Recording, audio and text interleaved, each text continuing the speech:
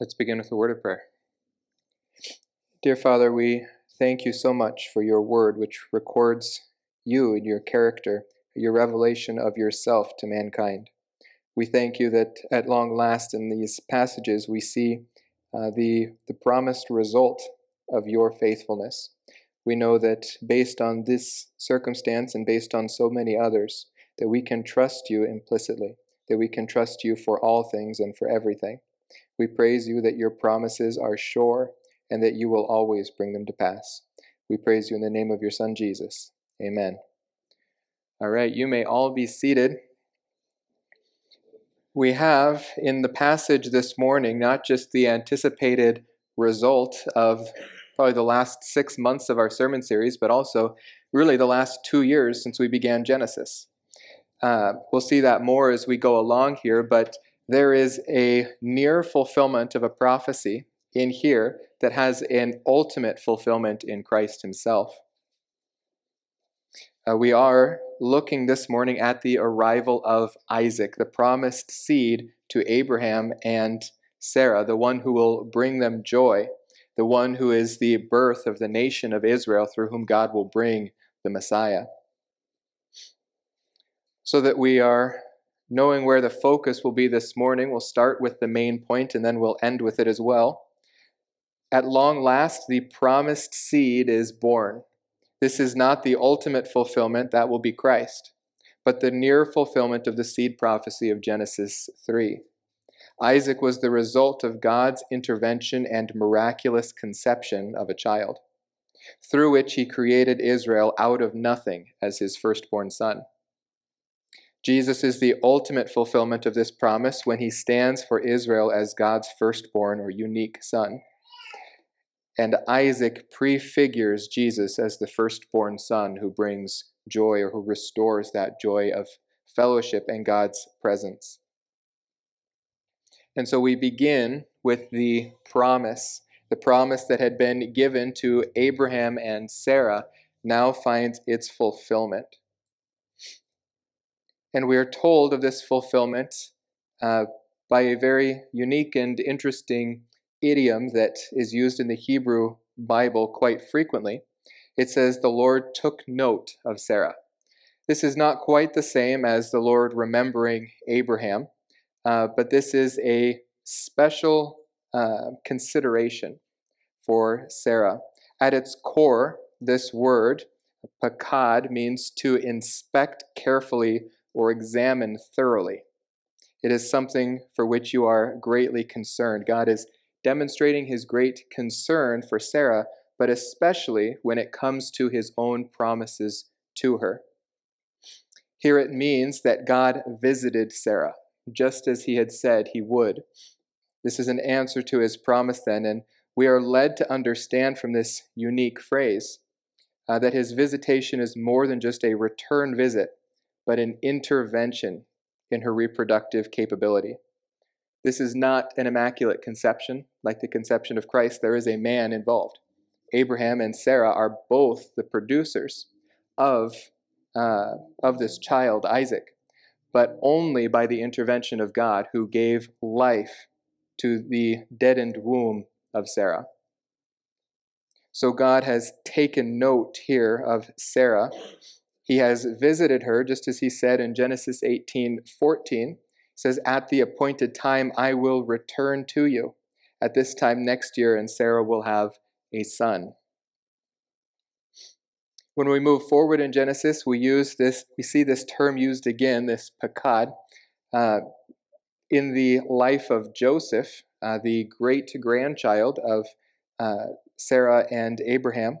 Joseph said to his brothers, "I am about to die, but God will surely take care of you and bring you up from the land to which he promised on oath to Abraham, to Isaac, and to Jacob."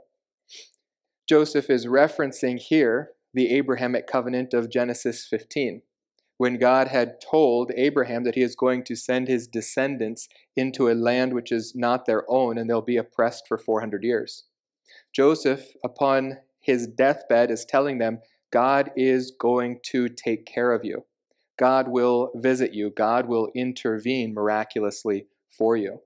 He continues, Joseph made the sons of Israel swear, saying, God will surely take care of you, and you shall carry my bones up from here.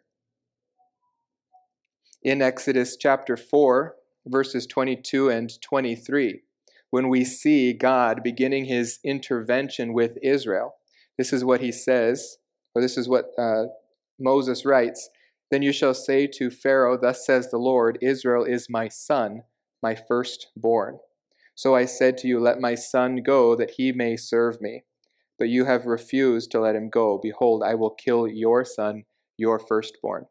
This is a principle that God uses in judgment called lex talionis, or the law of retribution. Egypt has taken and persecuted God's firstborn son, his firstborn among the nations, the one which was his own unique nation among the nations of the world, and the one through whom his own son would come. And so he has a special consideration for this nation over all the others. And when Egypt acts to oppress this nation, God steps in to deliver back to them the same consequences. They have taken his firstborn son captive, and they have oppressed them and abused them, and God is going to do the same to Egypt's firstborn sons. Moving on about 8 verses, Moses writes, So the people believed. This was the message which Moses had delivered to Israel who had been 400 years in the land of Egypt, and many of them had fallen out of faith in the one true God of Israel. But when Moses came and preached to them, they turned and they believed. And when they heard that the Lord was concerned, or the Lord visited them about the sons of Israel, and that he had seen their affliction, then they bowed low and worshipped. Back in Exodus chapter 2, verse 24, we see why God was concerned for Israel in Egypt. It says, So God heard their groaning, and God remembered his covenant with Abraham, Isaac, and Jacob. God saw the sons of Israel, and God took notice, or he knew of them. God remembered the promises that he had made to Abraham, and therefore he was faithful. Therefore he took special consideration, because he had made an oath to this nation, just as God had made an oath to Noah, that he would carry him through the flood, and when he brought him to the other side, he would deliver to him a covenant. God remembered Noah and all the beasts and all the cattle that were with him in the ark, and God caused a wind to pass over the earth, and the water subsided. In Ruth chapter 1, verse 6, we see that God once again visits his people, and we see it from an outsider's perspective. It says, Then she arose with her daughters-in-law, that's Naomi, and her daughters-in-law, one of which is Ruth, and the other, I believe, is Orpah. Then she might return from the land of Moab. They were living in the land of Moab across the Jordan River from Israel. She had heard in the land of Moab that the Lord had visited his people in giving them food. This phrase at the end explains what it means that God visited them. It doesn't just mean that he came and looked around. It means that when he came, he acted. When he visited them, he gave them food to eat. While there is famine in all the other parts of the land, God in his visitation provided for his children, provided for Israel. And in Jeremiah 29, looking forward into the Babylonian captivity, we read, For thus says the Lord, when 70 years have been completed for Babylon, I will visit you and fulfill my good word to you, to bring you back to this place. For I know the plans that I have for you, declares the Lord, plans for welfare and not for calamity, to give you a future and a hope. This goes back again to the Abrahamic covenant, a covenant unique to the Jewish people, unique to the physical and spiritual blessings to Israel. And God has promised that he will take care of them. He has promised that he will give them this land. He has promised that he will give them an eternal descendant on the throne of this earth, in the throne of David in Jerusalem. And so, in order to be good, to fulfill my good word to you, says God, he will visit them. He will take them into special consideration. Now, more in line with the exact passage we're looking at this morning, where God visits Sarah, takes special consideration of her and the promise that he's made for her in bringing provision for her.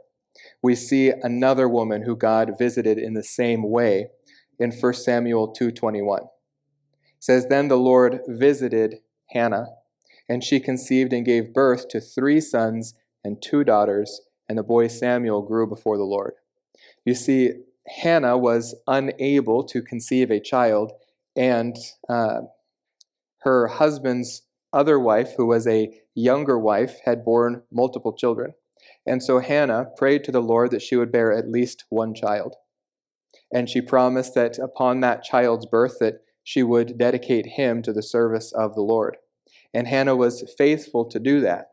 When she gave birth to Samuel, she brought him to Eli in the tabernacle, and he began serving the Lord in the tabernacle. And then Eli prayed for Hannah that she would have more children because of her faithfulness to God in delivering up Samuel. And God visited Hannah. God provided for that prayer that Eli had prayed on her behalf. Ultimately, though, this visitation of God looks forward to the ultimate fulfillment of his promise of restoration. And we see this in Luke 1:67, when once again God has visited an elderly couple well beyond the age of natural reproduction. He has given them a special child, one who would be the forerunner of the promised Messiah. This was John and his parents, Zacharias and Elizabeth.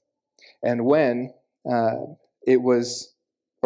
this child was born, Luke 1:67 reads, "His father Zacharias was filled with the Holy Spirit, and he prophesied, saying, 'Blessed be the Lord God of Israel, for he has visited us and accomplished redemption for his people.'" This restoration, or this purchasing from darkness in this world, this purchasing from the separation that mankind has with God, God has visited us, Zacharias says. Now, he has just experienced the conception and birth of his own son, but he begins by praising God for the birth of a different son, the birth of the one whom John precedes, because Elizabeth, her niece, is also pregnant with a child. And that child was, directly by the hand of God, in an immaculate conception, conceived and presented to Israel as the salvation of Israel and the Savior of the world. And so when Zacharias praises God for his son, he recognizes the purpose his own son was born, to precede this one who has visited us in an accomplishment of redemption for his people. It says he has raised up a horn of salvation for us in the house of David, his servant, as he spoke by the mouth of his holy prophets from of old, salvation from our enemies and from the hand of all who hate us, to show mercy toward our fathers, and to remember his holy covenant, the oath which he swore to Abraham our father, to grant us that we, being rescued from the hand of our enemies, might serve him without fear in holiness and righteousness before him in all our days. Now we, as 21st century believers who are part of the church and not part of Israel, would have a different flavor of praise on this. So we praise God for all that he has done for Israel. Notice the physical and earthly nature of this praise as well. While he praises him for salvation, he is also praising him for salvation from physical enemies that surround. Zacharias realizes that this Messiah who is to come is not only the Savior of the entire world, but specifically the Savior of Israel and the Redeemer of God's covenants with Israel. As he has promised him, He has come to be the king and the ruler, the rescuer of Israel from all of their enemies, so that God will be faithful to every bit of his word to Israel. He continues then, or the rest of Zacharias' statements will be about his son John, but we look forward into Luke 19, 18 chapters later, and we see what Jesus Christ himself says after they rejected him in his coming. It says, when he approached Jerusalem, this is at the triumphal entry, after they have rejected the kingdom that he came offering, rejected the safety that he had offered them, in Matthew 23, 37 and through 39, he says he had longed to take Israel under his wings like a mother hen in protection of his children. But the result of their rejection is the physical destruction of Jerusalem, that this protection will not be upon that generation. When he approached Jerusalem, he saw the city and wept over it, saying, "If you had known in this day, even you, the things which make for peace. But now they have been hidden from your eyes. They will not see them. For the day will come upon you when your enemies will throw up a barricade against you and surround you and hem you in on every side. And they will level you to the ground and your children within you. And they will not leave in you one stone upon another, because you did not recognize the time of your visitation." God came to visit Israel in a special intervention to fulfill his covenant, and they rejected the fulfillment of his covenant. They refused it. Now, we have just witnessed Abraham and Sarah in the previous episode in Genesis chapter 20, taking lightly this covenant from God, this covenant and the promise of a coming son, where they squandered it, as it were, by trading off the mother of this covenant, Sarah, as during the time in which she is supposed to conceive this promised child. And so there is a threat or a danger here of Abraham and Sarah acting unfaithfully and not experiencing the joy of God's covenant. But thankfully, in this visitation that God has upon Sarah, we see and we take special note through these 7 verses that both of them are faithful to God's covenant. What God had commanded for them to do, we see as the predominant theme in these verses. In fact, all of the joy and celebration that we might expect to see in the climax of these chapters in Genesis, we don't see. Though we can assume that Abraham was overjoyed, we have not one word about his joy, about his emotion, about his feelings. What we have instead is a very specific list of things that he was perfectly faithful to God about. This resulted in further growth for Abraham as he saw God's promise fulfilled. And then in the last 2 verses, we will see praise from Sarah, one who laughed at God's promise, who laughed thinking that God could not possibly do this. When she sees it fulfilled, we finally see Sarah growing in her maturity as well. And so we see maturity on both of these friends of God, Sarah and Abraham, because of God's fulfilled promise. And here in the rest of verse 1 and also in verse 2, we get special emphasis in the text on God's fulfillment of his words. It says, "Then the Lord took note of Sarah as he had said. In the same way that he had said it, so he did it." The Lord did for Sarah as he had promised. The same thing that he promised, he also did. He was faithful to that promise. Remember back in Genesis 12, at the very beginning of God's promises to Abraham and Sarah, it says, "Now the Lord said to Abram, go forth from your country and from your relatives and from your father's house to the land which I will show you, and I will make you a great nation." This is what God said that he would do for Abraham. And this, to begin with, means that he must have descendants. He says, "Then I will bless you." Up until this point in Genesis chapter 12, every time blessing is used in Genesis, it has to do with reproduction. In Genesis 1, in Genesis 9, this blessing has to do with God's intervention into humanity to allow continued childbirth. and he will make Abram's name great. And remember, when he expands Abram's name to Abraham, it has particularly to do with his becoming the father of many nations. In Genesis 15:4, God promises, he says, "Then behold, the word of the Lord came to him, saying, This man will not be your heir, this Eliezer of Damascus, who is not a child of Abraham, but one who will come forth from your own body. He shall be your heir." This amplified that promise of God in Genesis 12. It made it more specific. God is narrowing in on the exact means and manner by which he will fulfill this promise. In Genesis 17:15, God said to Abraham, as for Sarai, your wife, you shall not call her name Sarai, but Sarah shall be her name. I will bless her, and indeed I will give you a son by her, not by the means of any other." Remember in Genesis chapter 16, one chapter earlier, Sarai and Abram had plotted to have an heir come through Hagar instead of through Sarai. And God does not accept this child as an heir, and rightfully so. He says, "Then I will bless her, and she shall be a mother of nations." Just as Abram in his own right becomes the father of nations, so Sarai in her own right becomes the mother of nations. Kings and peoples will come from her. And in verse 19, God said, "No, but Sarah, your wife, will bear you a son." There is simply no getting around the specificity of God's promise. Abram and Sarai, despite their age, and every year that the Lord delays is one more year that God must show his power and his glory over creation in bringing a child from this union.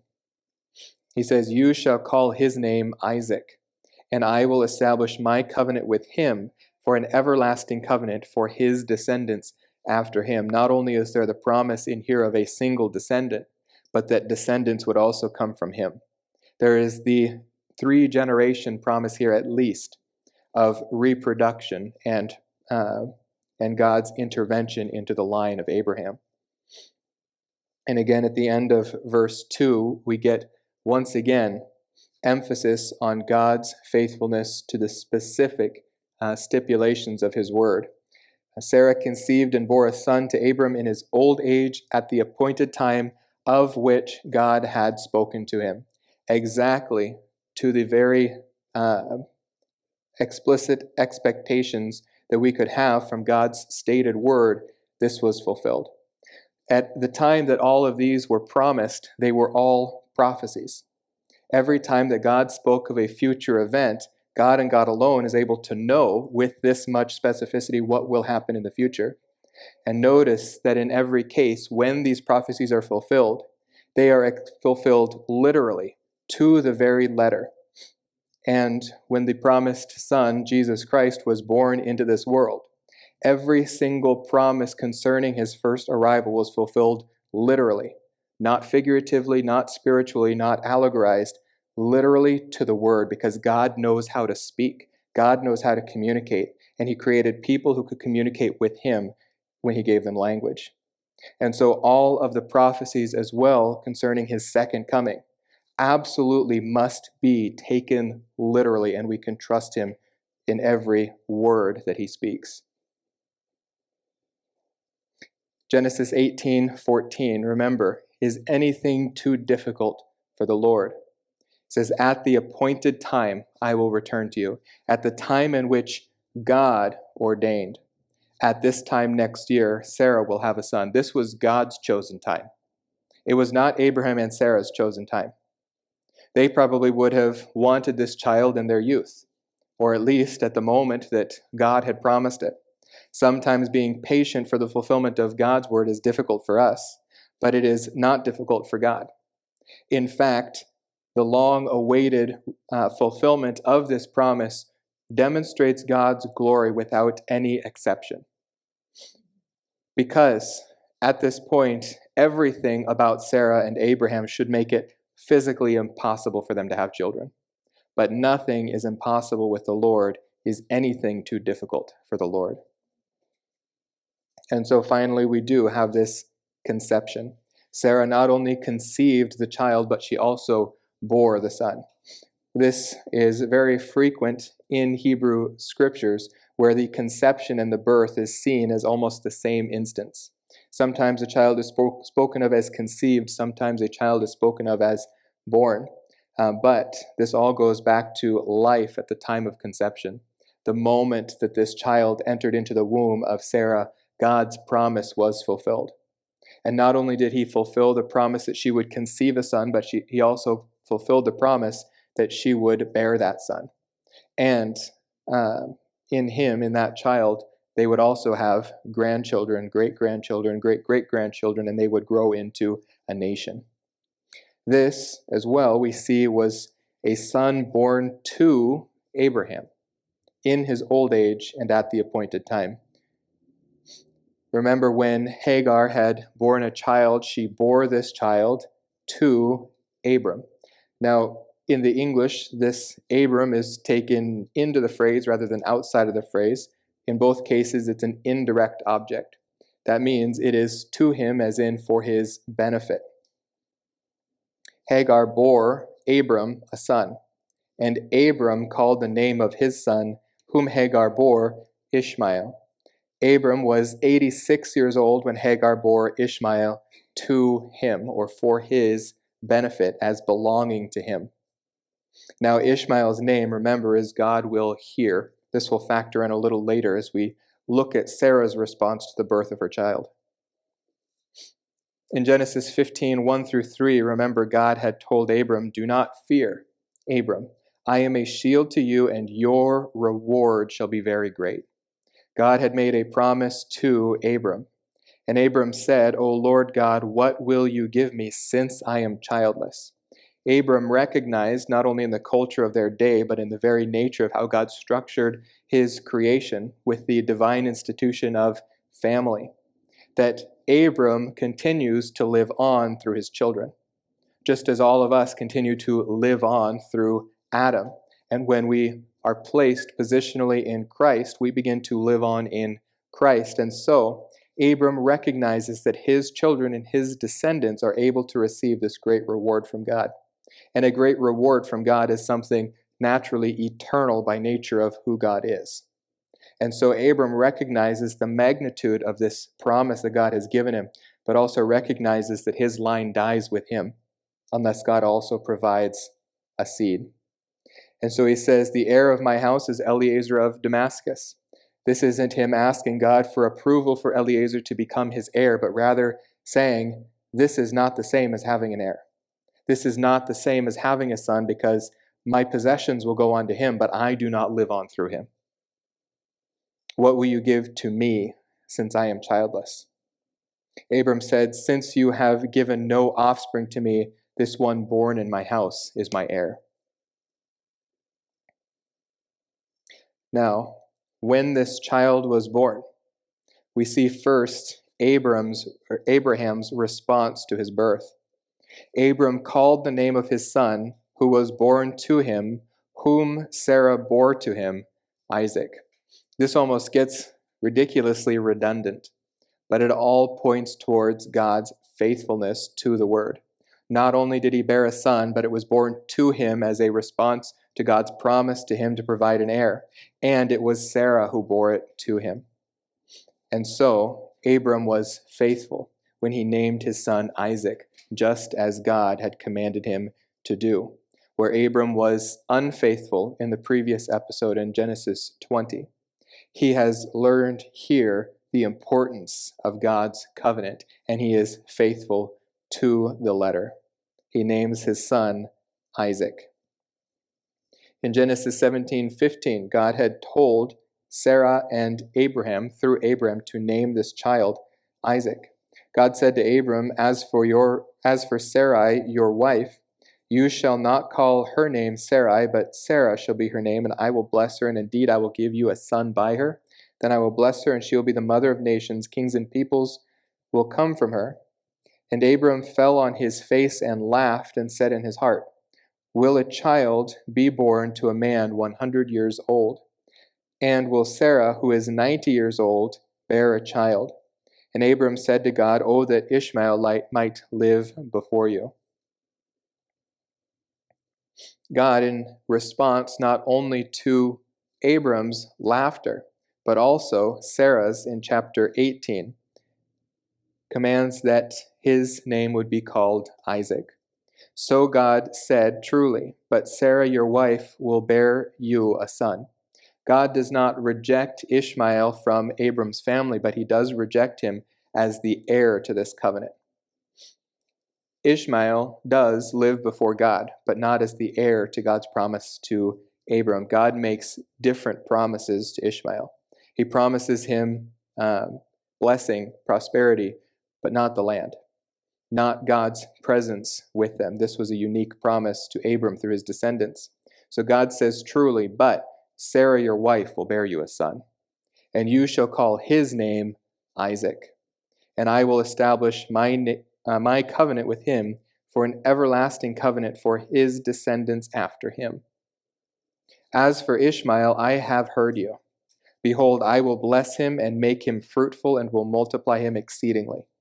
He shall become the father of 12 princes, and I will make him a great nation.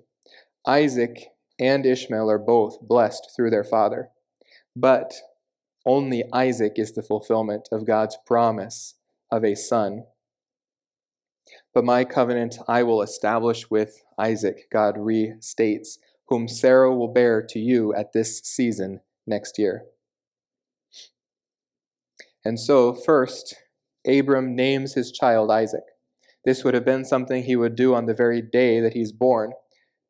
And then 8 days later, the child would be circumcised. Then Abraham circumcised his son Isaac when he was 8 days old, as God had commanded him.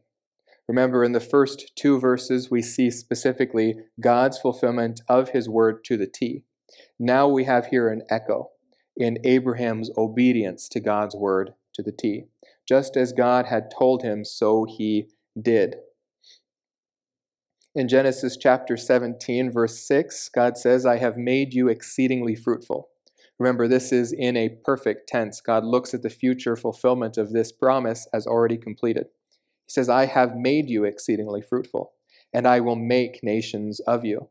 And kings will come forth from you, and I will establish my covenant between me and you and your descendants after you through their generations for an everlasting covenant, a covenant that does not have an end, to be God to you and to your descendants after you. I will give to you and to your descendants after you the land of your sojournings, all the land of Canaan, for an everlasting possession, and I will be their God. He promises them land, seed, and blessing. This unique promise to Israel. We benefit from their blessing promise. We even benefit from their seed promise, but not as a promise to us that we'll have eternal descendants, but that the eternal descendant of Israel will reign over the world. Genesis 17:9, God said further to Abraham, now as for you, you shall keep my covenant, you and your descendants after you throughout their generations, and this is my covenant you shall keep between me and you and your descendants after you, that every male among you shall be circumcised. And you shall be circumcised in the flesh of your foreskin, and it shall be the sign of the covenant between me and you. The covenant that he's speaking of here is the covenant that he made with him in Genesis chapter 15. This promise of a land, a promise of a descendant to live in it, and God's promise of his presence and blessing in it with them. Here he is giving them a sign of this covenant, a sign that will be cut into their skin, the skin of all of those who are part of this covenant, the nation of Israel, for all of their generations afterwards, even today, so that they will never forget God's faithfulness, and so that they will never forget God's specific promises of land, seed, and blessing, because it still belongs to them. It will still be fulfilled to them. And even though the delay is thousands of years in this case, they can still be just as sure of God's fulfillment as Abram and Sarai were in the 25-year delay of their promised son. In Genesis 17:12, then it says, every male among you who is 8 days old shall be circumcised throughout your generations. A servant who is born in the house or who is bought with money from any foreigner who is not of your descendants. A servant who is born in your house or who is bought with your money shall surely be circumcised. Thus shall my covenant be in your flesh, for an everlasting covenant. But an uncircumcised male who is not circumcised in the flesh of his foreskin, that person shall be cut off from his people. He has broken my covenant. Admission into the nation of Israel required circumcision. For one to become a part of that people and a part of that nation, even to dwell among them, required faithfulness to this covenant that God had given them, so that they would remember that this nation is the nation who owns God's covenant. And so remember that God had said he would visit this nation. He would care for them and take care of them. And when we look into Exodus 4:22 once again, and we remember what God's conversation here with Moses was, it says, Then you shall say to Pharaoh, Thus says the Lord, Israel is my son, my firstborn. So I said to you, Let my son go that he may serve me. But you have refused to let him go. Behold, I will kill your son, your firstborn. God is remembering his firstborn son, Israel. And he is about to visit them and bring them out of the clutches of the world in Egypt. But as his firstborn son, and the representative of them here, Moses has been unfaithful to God's covenant, the very covenant that God is remembering in bringing them out of Egypt, because Moses had not circumcised his own children who were born in a foreign land, born in Egypt, but still were the possessor or the owners of this covenant with God. He was required to remember that from generation to generation to generation, and he himself was unfaithful to it.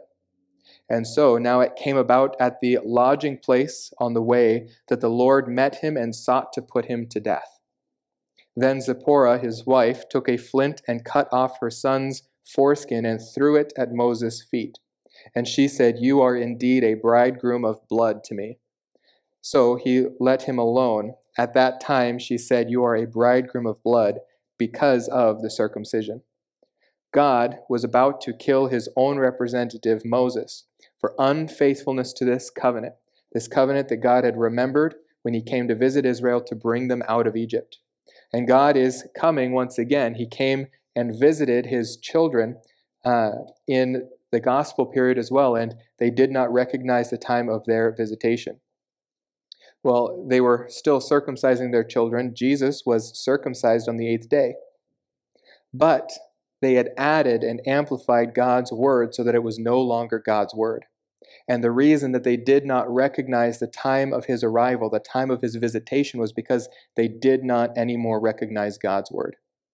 Instead, they recognized the traditions of the elders. They recognized the Pharisees' law. They recognized what was later codified in the Mishnah, these unbiblical, ungodly words that were not part of God's covenant. And so they were unfaithful to God's word. They did not trust him as he had said, but rather took it upon themselves to change, to add, to alter, and to elevate that above God's word.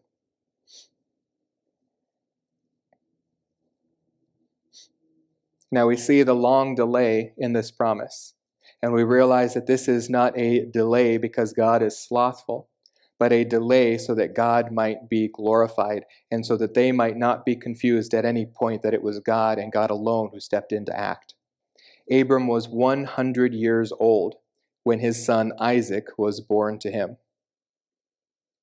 Back in Genesis 12:4, when we first saw this promise, we see that Abraham was 75 years old when he departed from Haran. This is Genesis chapter 12, verse 4, right after this statement from God in Genesis 12. Now the Lord said to Abram, Go forth from your country. And the result of this promise, he says, he will make him a great nation, bless him, and make his name great. But just because this verse comes after verses 12, or chapter 12, verses 1 through 3, does not mean it was the next thing that happened.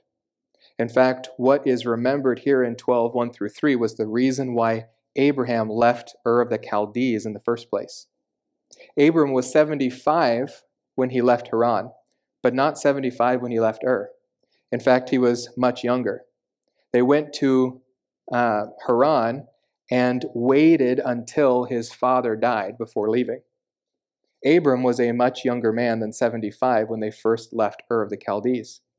Stephen in Acts 7 tells us, "Hear me, brethren and fathers, the glory of God appeared to our father Abraham when he was in Mesopotamia before he lived in Haran, and said to him, leave your country and your relatives and come into the land that I will show you." That's Genesis 12:1 through 3. This is what God told him in Ur of the Chaldees. He went into Haran, not leaving his family, but bringing his family along with him. And God waited until he would separate from his father's household to bring him into the land, where he brings him into Shechem, and then down to Bethel and Ai. And then finally he separates from Lot, and that's when God confirms the covenant to him in Genesis 15. He waits for Abraham to be faithful to his commands, and God is always faithful to his promises. Acts 7:4. Then he left the land of the Chaldeans and settled in Haran. From there, after his father died, God had him move to this country in which you are now living. But he gave him no inheritance in it, not even a foot of ground. And yet, even when he had no child, he promised that he would give it to him as a possession and to his descendants after him. And in verse 6, but God spoke to this effect, that his descendants would be aliens in a foreign land, speaking of Egypt, and that they would be enslaved and mistreated for 400 years. And whatever nation to which they will be in bondage, I myself will judge, said God. And after that they will come out and serve me in this place. And he gave him the covenant of circumcision, the sign. So Abram became the father of Isaac, and circumcised him on the 8th day, and Isaac became the father of Jacob, and Jacob of the 12 patriarchs. We see in Genesis 16:16, Abram now living in the land or the promised land, in the land of Canaan, 12 years after he entered it.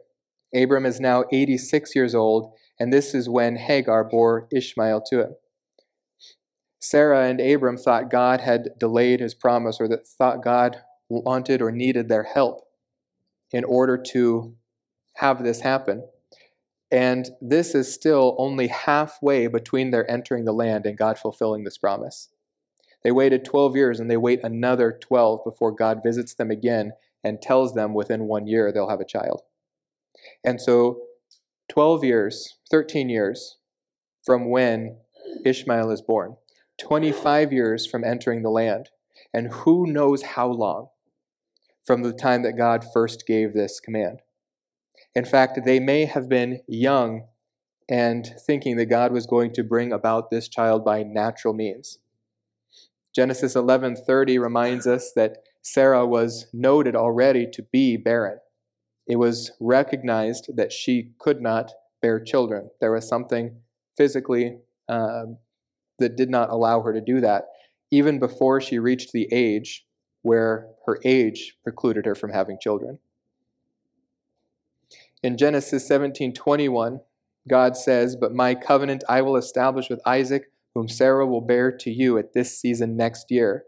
And 3 verses later, we read Abraham was 99 years old when he was circumcised in the flesh of his foreskin. And Ishmael, his son, was 13 years old when he was circumcised in the flesh of his foreskin. Now we see that all the other slaves and servants that lived with Abram were circumcised on that very day. But Isaac is the very first one we ever see circumcised on day 8, just as God had commanded. This is truly the son of the covenant, and the first one, pointing toward the one who would come. Genesis 18:9 through 11, he said, "I will surely return to you at this time next year. Behold, Sarah, your wife, will have a son." Sarah was listening at the tent door, which was behind him. Now Abram and Sarah were old, advanced in age, and Sarah was past childbearing. Literally in the Hebrew, it says it had ceased to be with her the way of women. She no longer was able to produce children. She had gone through menopause. But Abram was 100 years old when his son Isaac was born to him. The response of Sarah, we see more emotion in this one. Abram was surely praised the Lord, but we see his praise comes through obedience. His praise comes through doing what the Lord had told him to do. And this is just as much an act of worship. In fact, worship is the response to truth that we have. One response to truth is singing and praise. One response to truth might be prayer. Another response to truth might be obedience. And it depends on what that truth is, whether it requires prayer, praise, or obedience. Here, Sarah was not told to do anything specifically. Abram had been given commands about what to do with the child when he was born. And so Abram's worship came in the response of obedience to the commands that God had given him. And Sarah's response of worship comes in praise and simply befuddlement.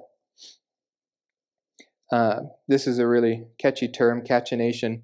It just means laughter, but it means loud laughter, audible laughter. Sarah said, "God has made laughter for me. Everyone who hears will laugh with me." We see her incredulity turned into joy here. We see that she doesn't even focus here on the shame that she felt in Genesis 18, where we see her arguing with the Lord, saying, "No, it wasn't me, I didn't laugh." Here she says, "Not only am I laughing, but everyone else is laughing with me now." This is a joyous occasion here. And it's an answer that we've looked for all throughout Genesis. When God created the earth and he created man and woman in fellowship with him in the Garden of Eden, there was joy and intimacy between them. And this was lost at the fall. In fact, in Genesis 3:15, in the very first promise of a coming seed, God says, "I will put enmity between you and the woman, between the serpent and the woman, and between your seed and her seed. He shall bruise you on the head, and you shall bruise him on the heel." Both Eve and Adam take from this the promise of a redeeming child through human reproduction, one that would come along to restore the problem that occurred because of the fall. And then he says specifically to the woman, "I will greatly multiply your pain and childbirth. In pain you will bring forth children." Not only will her pain be, will she have pain in this childbirth, but she will have more childbirths as well.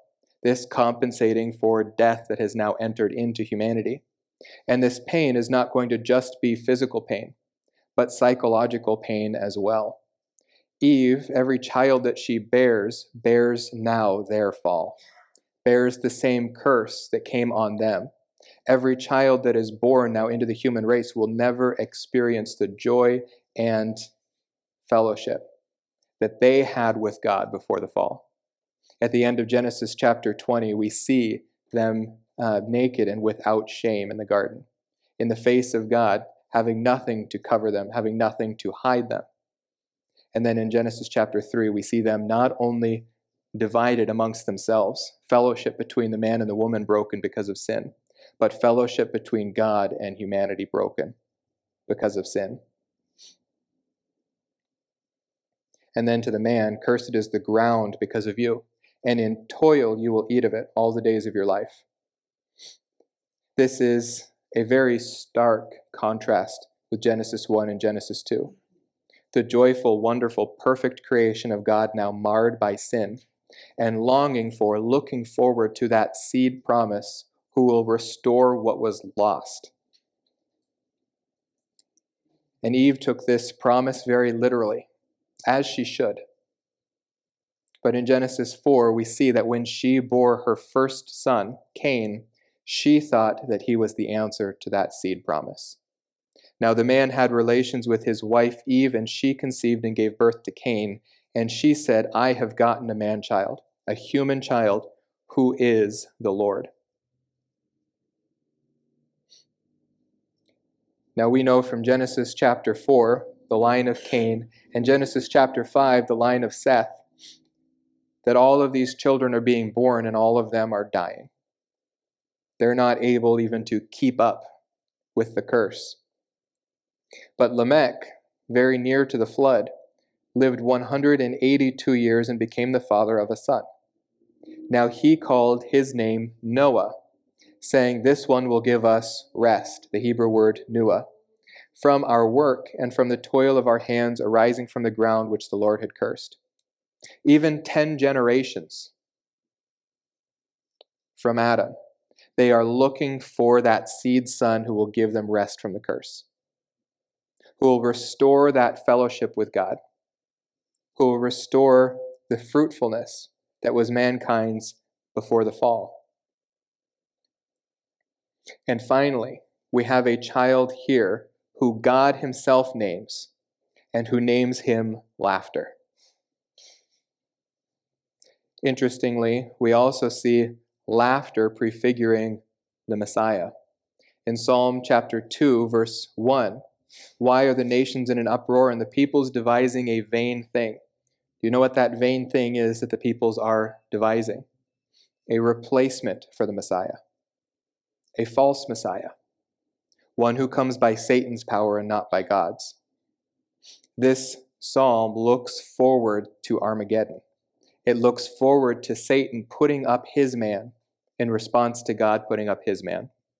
Where God puts up Jesus Christ the Messiah, Satan puts up the false Messiah. This is the devising of the nations. The kings of the earth take their stand, and the rulers take counsel together against the Lord and against his anointed, his chosen one, saying, let us tear their fetters apart and cast away their cords from us. But he who sits in the heavens laughs. The Hebrew word yishak. The Lord scoffs at them. Then he will speak to them in his anger and terrify them in his fury, saying, but as for me, I have installed my king upon Zion, my holy mountain. God has put forward his firstborn son. I will surely tell of the decree of the Lord. He said to me, you are my son. Today I have begotten you. Ask of me, and I will surely give the nations as your inheritance, and the very ends of the earth as your possession. You shall break them with a rod of iron. You shall shatter them like earthenware. Isaac's name is not just the noun laughter. It is the verb, he will laugh, in the future tense. Now, Sarah says something interesting here that may be nothing, but it seems that she is tipping her hat towards the child who is not the chosen heir. She said, God made laughter for me, Isaac for me, everyone who hears, Ishma, minus only the ending El, which means God, because Ishmael means God hears, or God will hear. Here she says, everyone who will hear, the result instead will be laughter, will be Isaac with me. She seems to diminish here Ishmael and elevate the laughter, Isaac, the chosen son. In the next episode, this will make more sense, because we see Ishmael, not named in that chapter, but Hagar and her son, hearing of this event, and instead of laughing with them, ridiculing and jesting them. We're going to see Ishmael rejecting the promised descendant, the promised seed of the woman. He should be rejoicing in this. God has promises for Isaac and he has promises for Ishmael. Ishmael should not seek Isaac's promises from God, especially since God has promised that through this son all the nations of the earth will be blessed. And Ishmael himself is promised to be the father of nations. And so in order for Ishmael to receive the blessings for his nations, he shouldn't seek to usurp Isaac, but instead to glorify God for having provided Isaac, because through Isaac, God will bring salvation to the world. Now, Sarah says yet one more interesting thing before she concludes. She said, "Who would have said to Abram that Sarah would nurse children?" Now, the Hebrew here is very difficult to understand. I think this is a very good translation. But another way that someone has tried to translate it is, would that it had been told to Abram that Sarah would nurse sons. This is Victor Hamilton. He translates this as a subjunctive of hope or desire. In other words, Sarah, seeing God's faithfulness and ability to bring a child from a woman who is 90 years old and a man who is 100 years old, begins to wish that God had promised them more sons. Wishes that God had said, instead of that he would give a son, that he would give many sons to them. Now, I don't think this is the best way to resolve these issues in the text, but it highlights a point in here that Sarah says children in the plural, not children in the singular. She says, who would have said to Abram that Sarah would nurse children? What does she mean by this? One possible explanation is that this is what's called a gnomic plural, meaning a statement of general principle. The plural not meaning specifically plural children, but plural children meaning children at all. Who would have thought that Sarah would ever nurse children in any way, shape, or form? Not only was she too old at this point, but she was barren, even from her youth. And so it was completely beyond conception that Sarah would ever have a child to nurse. However, a better possibility or a better reason for this is because now Sarah has seen God's faithfulness. She also trusts him not just for the immediate fulfillment, but the fulfillment that is promised through time as well. When she looks at this one child that God has given her, she sees in him the fulfillment of all of God's promises now. Because God has been faithful to her and he has demonstrated it in a way that she cannot deny, one that has brought her great joy.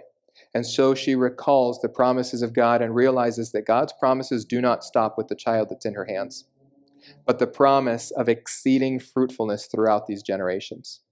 God has promised that Abram would be the father of nations and that Sarah herself would be the mother of nations. And so just as we see Levi having tithed to Melchizedek through his father Abram, we also see Sarah nursing all of the children of Israel because they are already in existence in God's prophecy and also in this nation that has been born in Isaac. Through Isaac, in whose loins are the entire nation of Israel, Sarah actually becomes the mother of all of Israel, just as Abram is the father of all of Israel, just as Eve and Adam are the parents of the entire race of humanity. So they are the parents of the entire nation of Israel. And so her final statement, yet I have borne him a son in his old age. Now there are a few correspondences between this foreshadow or prefigurement of the ultimate fulfillment of the seed promise that are worth noting. In considering Isaac and Jesus, we note that both the birth of Isaac and of Jesus were promised in advance. Neither of these pregnancies were a surprise. In fact, God himself visited in order to tell them of this birth. Both included a delay between the promise and the fulfillment. The promise for Isaac was delayed by only a few years comparatively. The promise for the son, the ultimate seed son, was delayed by thousands of years. Eve expected him in her firstborn son. Lamech expected him in his son. Here we see the fulfillment of Jesus Christ as the promise from the very beginning of the world. Both announcements appear incredible to the mother. Now, Sarah and Mary have different responses, but both in the difficulty of believing this promise. Sarah at first does not believe it. Mary, despite the difficulty in believing it, does believe it. So this difference in the mother does not change the fact that both of these announcements are incredible. For Sarah, because of her barrenness and because of her old age, because she had already gone through menopause. Mary, because she had never been with a man. Mary, because the fulfillment of this promise would come without the aid of a man, but that God himself would overshadow her and she would conceive a son. Both were named by God ahead of their births. Now, this is actually far more rare in Scripture than you might think.